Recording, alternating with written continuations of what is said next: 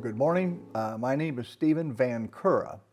I am a Bible teacher, been a Christian for more than 40 years, and we're starting a teaching series at KPLE, and we will be teaching half-hour programs 2 to 3 times a week. There'll be many different topics. These will generally be in a question and answer format.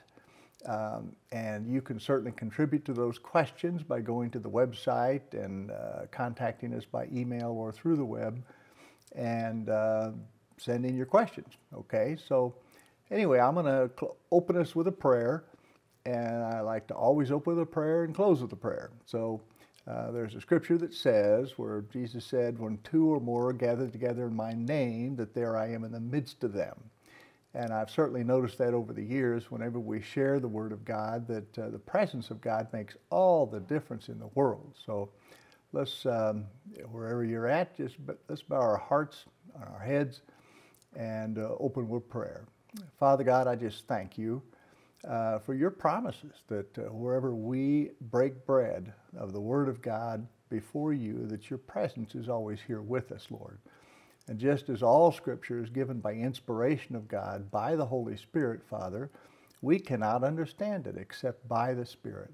So, Father, I just ask you to open our eyes to see, our ears to hear, our minds to perceive and understand what you would teach us by your Spirit in the Word today. So, man does not live by bread alone, but in every word that proceeds from the mouth of God. Amen. All right, so it's a privilege and an honor to share these teachings with you. And the Word of God, it literally is like food. The Bible says, man does not live by bread alone, but in every word that proceeds from the mouth of God. The Bible teaches that we are triune. What that means is you have 3 parts, okay? You are a spirit being. Bible says God is spirit, and they that worship him must worship him in spirit and in truth. And so you are a spirit being, you have a soul, and you live in a body, okay? And the Bible says God is the Father of spirits. So just as God is a spirit being, so also all creatures are spirit beings, and it's the spirit in the body that gives it life. Okay. Now, I'm going to begin today's discussion with just a little background about who I am and how I became a Christian, how that came to pass. All right, now I grew up in a little town in Kansas, Manhattan, Kansas, where there is Kansas State University. And my dad was a plumber, had a plumbing and heating business there. And my interest throughout my childhood and later on in life was the sciences, especially chemistry, physics, astronomy, biology, these kind of things. And so I spent a lot of time thinking and learning about the sciences. When I was ready to go to college, I entered college in a chemistry program and to pursue a degree in chemistry. And I became rather quickly an atheist. Now, when I was a teenager, my parents had asked me to attend a local Lutheran church. They have what's called a confirmation program. My mother was born again as a child in a Lutheran church, and so she felt that we ought to continue in that tradition. So in this confirmation program, they try to teach you some Word of God, and so you can begin some basics understanding of the Christian faith. But I had no interest in it, really didn't get much of anything from it. So that was basically my exposure to the faith as a child. Now, once I entered college, as I say, I became an atheist, and I was a very ardent atheist. Anybody that listened to me, I'd debate the existence of God and say that life is what you see, and there is no afterlife, there is no God, and all these kind of things, because I didn't know any better, okay?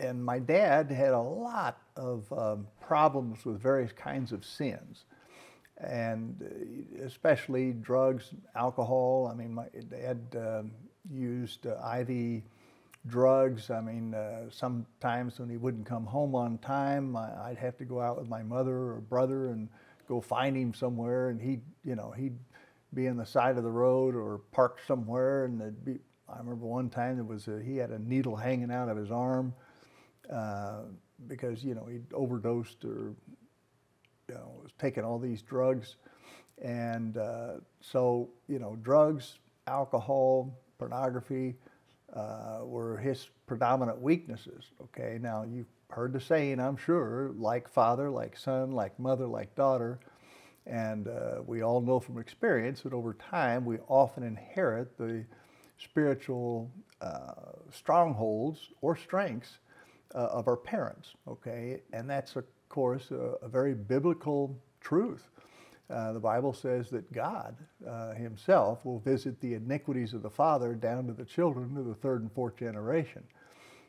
So we literally pass on our spiritual characteristics as well as our physical characteristics and characteristics of our soul or personality onto our kids, whether good or bad. The Bible says the curses of disobedience go down to 3 or 4 generations, but that God sends down the blessings of obedience to 1,000 generations of those who love him and keep his commands. Well, in either case, as were my other 3 brothers, we all had severe problems with sex, drugs, alcohol, all these kind of strongholds. I married my high school sweetheart right after high school in my early years of college, and of course because of my problems it was miserable for her, and so the marriage was very short. I ended up with a divorce. All right, now as I then, after I finished a chemistry degree, I pursued a degree in medicine, went to Kansas University Medical Center and got a degree in medicine. While I was going to Kansas University, I could not afford the cost of the books and tuition and all these kind of things. My dad couldn't afford to pay for it. So I joined the military. They had a program where the military would pay for your expenses in exchange for some obligation in the future after you finish your training. So I did that, joined during medical school. And so once I graduated from medical school, I was sent to Letterman Army Medical Center in San Francisco for some additional years of medical training. While I was there in San Francisco, I met my second wife, whose name is Lydia. She's probably one of the best things that ever happened to me. But the devil's strongholds in me still brought a lot of sorrow and pain in our marriage. Lydia's mother was a devout Christian. I often, very often, saw her on her knees, and I certainly knew she was, among other things, praying for me. Now, near the end of my medical training, I was told that I would likely go to Fort Gordon in Augusta, Georgia, as a permanent change in station. And so I had gone to a medical meeting in Atlanta, Georgia, and rented a rental car, and then drove to Augusta, Georgia. All right, this was the last week of November in 1979. And I was in a second story of a motel room in Augusta there, and drunk as usual. And like I say, and of course, I was an atheist, so I never had an interest in scriptures, but I did open the drawer of the nightstand, and lo and behold, there was a Gideon Bible. And so I pulled out that Gideon Bible and started thumbing through it, and it kind of centered in the book of Matthew, and started reading the Sermon on the Mount. And while reading the Bible, I had the most amazing, I'll just say, life-changing epiphany or revelation that all of a sudden I knew that I knew that I knew God was real. And somehow or another, in that process, I knew that I knew the Bible is God's true word and it could be trusted, okay?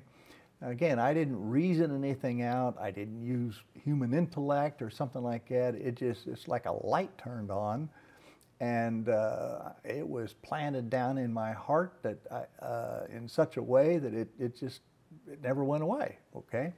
And from that day, I began to diligently study and pursue understanding of the Scriptures. Just sometimes it was night and day I would read the Bible. Now, also what I did is I read countless books about the Bible. I've always loved books. I've always loved learning. But I read books and books and books about the Bible. Now, the problem was the more books I read about the Bible, the more confused I got about the doctrines and teachings of the Bible, because the books contain so many opinions of men that often contradicted. Bible calls them doctrines of men. That I couldn't sort out what was true and what was not. Okay. Now that also explains why there are so many denominations in the Christian faith. There are literally thousands of denominations. The word denomination can be split up. D means to separate, okay? Like depart, deport, and nomination means to give it a name, okay? So the word denomination basically means to take the body of Christ, of believers, Christians, and chop them all up into pieces, into different groups based on their differences or opinions in what the Scriptures have to say on certain doctrines, okay? And that was pretty clear in reading the books about the Bible. And like I said, the more books I read, the more confused I got. So from that experience, I basically began to change the way I approached the Scriptures, all right? I started doing what I call topical studies, that I would take one particular subject, like repentance, for example, and I would go through the whole Old Testament and the New Testament and look at the Greek and the Hebrew and find all the Scriptures that I could find on that particular topic. And in that process, I, of course, could very clearly understand what the Scriptures truly had to say about that particular topic. And one of the things that occurred is that I was surprised, or shocked, I'll even say shocked, about how often what the Bible has to say about any particular topic can sometimes differ greatly from what I was taught in these books that I had read, all right? And I realized and I learned that the Bible is the only source of truth, all right? That you have to be careful. Jesus one time made a statement. He said, "Watch out that no one deceives you." He said, "Many shall come in my name, saying, I am Christ, or I am anointed, or I can teach the Scriptures." But because they don't know the truth, they just teach the doctrines of men. And if I listen and believe what they say, then I end up being deceived, okay? So he said, watch out that no one deceives you. All right, so that was a lesson for me and should be for all Christians, that the truth is only found in Scripture. There is a Bible verse that says, "Thy word is truth and forever settled in heaven, O Lord." And now, as far as learning, the Bible says all Scripture is given by inspiration of God and is profitable for doctrine, for reproof, and for training in righteousness, that the man of God may be thoroughly equipped unto every good work. All right, so the Word of God is truth. The Word of God comes from the Spirit of truth. The Bible says that holy men of old wrote or spake as they were moved by the Holy Spirit, okay? So literally the Word of God is God, yet it's God's Word. And since it was given by the Spirit of God, I've understood that it can only be understood also by the Spirit of God. Human intellect simply cannot discern truth unless God reveals it to me, okay? The Bible teaches that there are three different kinds of people in the earth: the natural man, the carnal man, and the spiritual man. All right, now,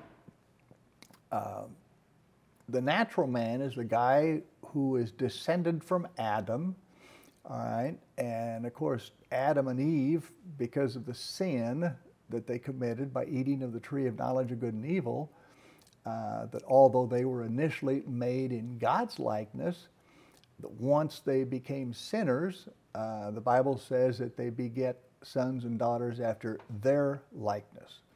So mankind was no longer in God's image, but instead had a sin nature. Remember I said that it's a principle that we pass our characteristics down to our kids. And so since sin entered the human race back at the time of Adam and Eve, then every single person born of Adam and Eve down through the line of the human race has this sin nature, a rebellious nature inside. Okay. So,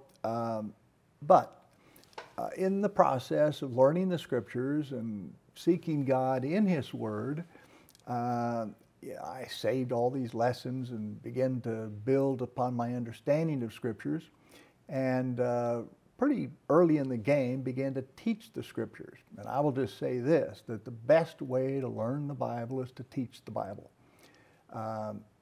But it's very, very important that all understanding, knowledge, wisdom, revelation from the Scriptures come from Scripture. Otherwise, all I am doing, if I just teach what somebody else says the Bible says, then what I teach is going to be secondhand, all right? Now, it's a fact that most Christians, what most Christians believe about the Bible is just that. It is secondhand. On any particular topic, if you ask a Christian what they believe the Bible says about that topic, usually they'll say whatever they've been taught, okay? What their pastor said, or what somebody taught them in Sunday school, or what a book that they read, or whatever else like that. But unfortunately, it's sadly not very common that people can quote to you the Scriptures that support their beliefs, okay? That is essential. Okay, the Bible is the foundation on which our faith should be developed, okay? That we should not ever just assume that what somebody tells us is true of Scripture, okay? We always must go to Scripture and let Scripture itself testify by the Spirit of God into my heart. The Bible calls the Spirit of God the Spirit of truth. Thy word is truth, and my heart, being spirit, I can discern the truth. God can reveal the truth to me by His Spirit and through His Word, and that has to be the foundation of my relationship with Him. Okay, so one of the reasons that Christians have such a hard time in their faith and don't seem to grow, don't seem sometimes to get control of sin, but just live from frustration to frustration, is that we base our faith on what somebody else's doctrine is, okay? Literally, our faith and our Christian life is secondhand, and that is not a good place to be. All right, so that's kind of my background in terms of how I became a Christian and how I started teaching, okay? Now, let me just say that Jesus, the Bible describes His ministry on multiple occasions in the Scriptures.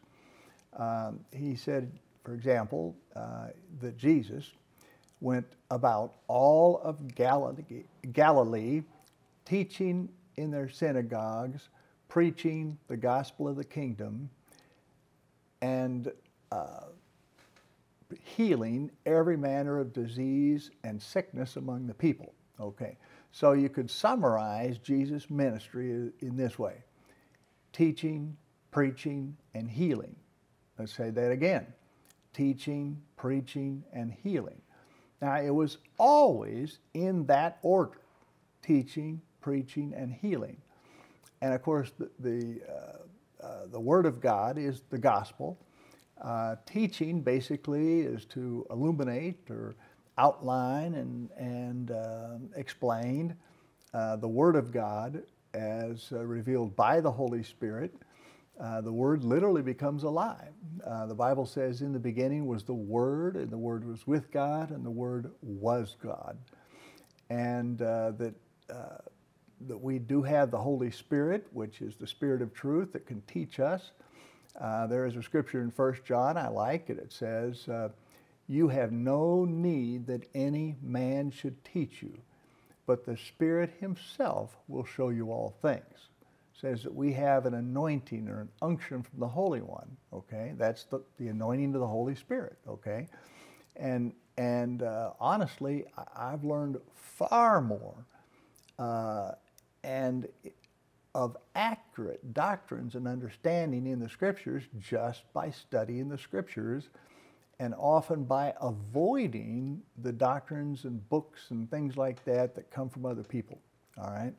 If I do read a book or something like that by another Christian, if I have a solid background in Scriptures, then I'm able to discern in the book what is truth and what is not. I sometimes compare reading books written by Christians to eating fish. When you eat fish, sometimes there's some bones in there you got to spit out. Now, we're all trying to learn, but nobody knows it all. Nobody knows it all. So, I mean, there are good things often found in Christians when they write books or teach or something of this sort. And by the Spirit of God in me and by my knowledge or wisdom of the Scriptures, I can discern which is true, which is not. And if somebody says something that, gee, I'm not sure about, then I always go to the Scriptures to see if what they said is true. And so the Word is the filter by which we discern all truth. There's no foundation for truth other than the Word of God. All right. Now, as I mentioned earlier today, Jesus said, man does not live on bread alone, but on every word that proceeds from the mouth of God. The Word of God is food. It is food for your spirit man. Remember, you are spirit, soul, and body. You know, so, you know, you feed your outer man, your body, 3 square meals a day, and you have to if you want to be strong and go through life and manage whatever you have to take care of. Your body requires sustenance, okay? The same is also true of your spirit man. You cannot be strong spiritually without spiritual food. And the Word of God is that, okay? When you take the Word of God in, it is the power of God, the strength of God, the presence of God. You know, like I said, the Word of God is God, okay? And just as the Bible says in John, it says, and the Word became flesh and dwelt among us full of grace and glory. Okay, Jesus is called the incarnate Word, okay? And me, I am also an incarnation of the Word of God as I feed on the Word of God. The Bible says now that faith, which is, Bible says, without faith it is impossible to please God. For he that comes to God must believe that He is, and that there is a rewarder of them that diligently seek Him. All right, so it is the Word of God that gives us faith. Faith cometh by hearing, and hearing by the Word of God. What is faith? Faith is simply trusting in the Word of God, which is trusting in God, and then managing my life based on what God says, okay? And God expects me to be a doer of the Word and not just a hearer only, all right? So it's interesting that in the Hebrew, to hear the Word of God assumes that we're going to do or obey the Word of God. If you're a parent and you've given some instructions to your children and told them to do this, go clean your room, go do this or go do that, And when they don't do it, when they don't do what you say, what do you tell them?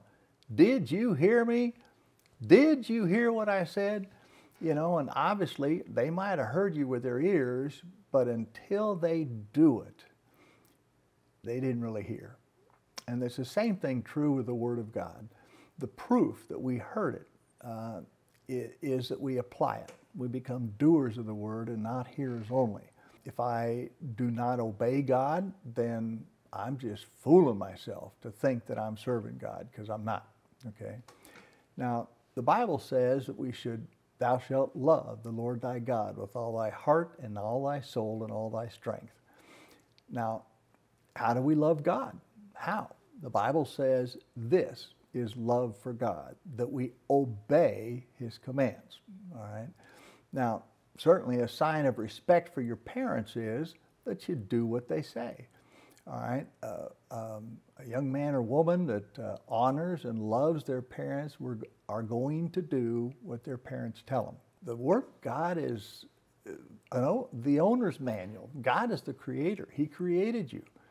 And just like if you went out and bought a piece of equipment, a lawnmower or whatever else like that, it usually comes with an owner's manual. The owner's manual tells you how it works, how to fix it when something's wrong, how to figure out what's wrong, and these kind of things. And see, the Bible is exactly that. It's the owner's manual for mankind. It's a message from God to say, you know, here's why I created you. Here's the purpose that I have for you in your life so that you can enjoy the life that I've given you and avoid running off the tracks and crashing your car. We always like to start with a prayer and we close with a prayer. All right, so let's bow our hearts and our heads. Thank you, Father, today for touching our hearts by your living Word. And thank you for planting your Word. It's a seed.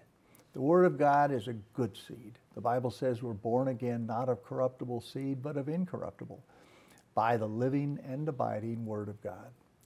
So, Father God, I just ask you to plant this Word down in our hearts, Father, watered by the Holy Spirit, Father, that it will bear after its kind 30, 60, and 100-fold, to change my life in a way that is pleasing to you, Father. Teach me to be a doer of the Word and not just a hearer only, Father. Because it's by your Word that you do everything. The whole creation, the Bible says, by the word of the Lord were the heavens made, and all the host of them by the word of His mouth, the breath of His mouth. So, Father, thank you for your goodness, for your presence. In Jesus' name, amen.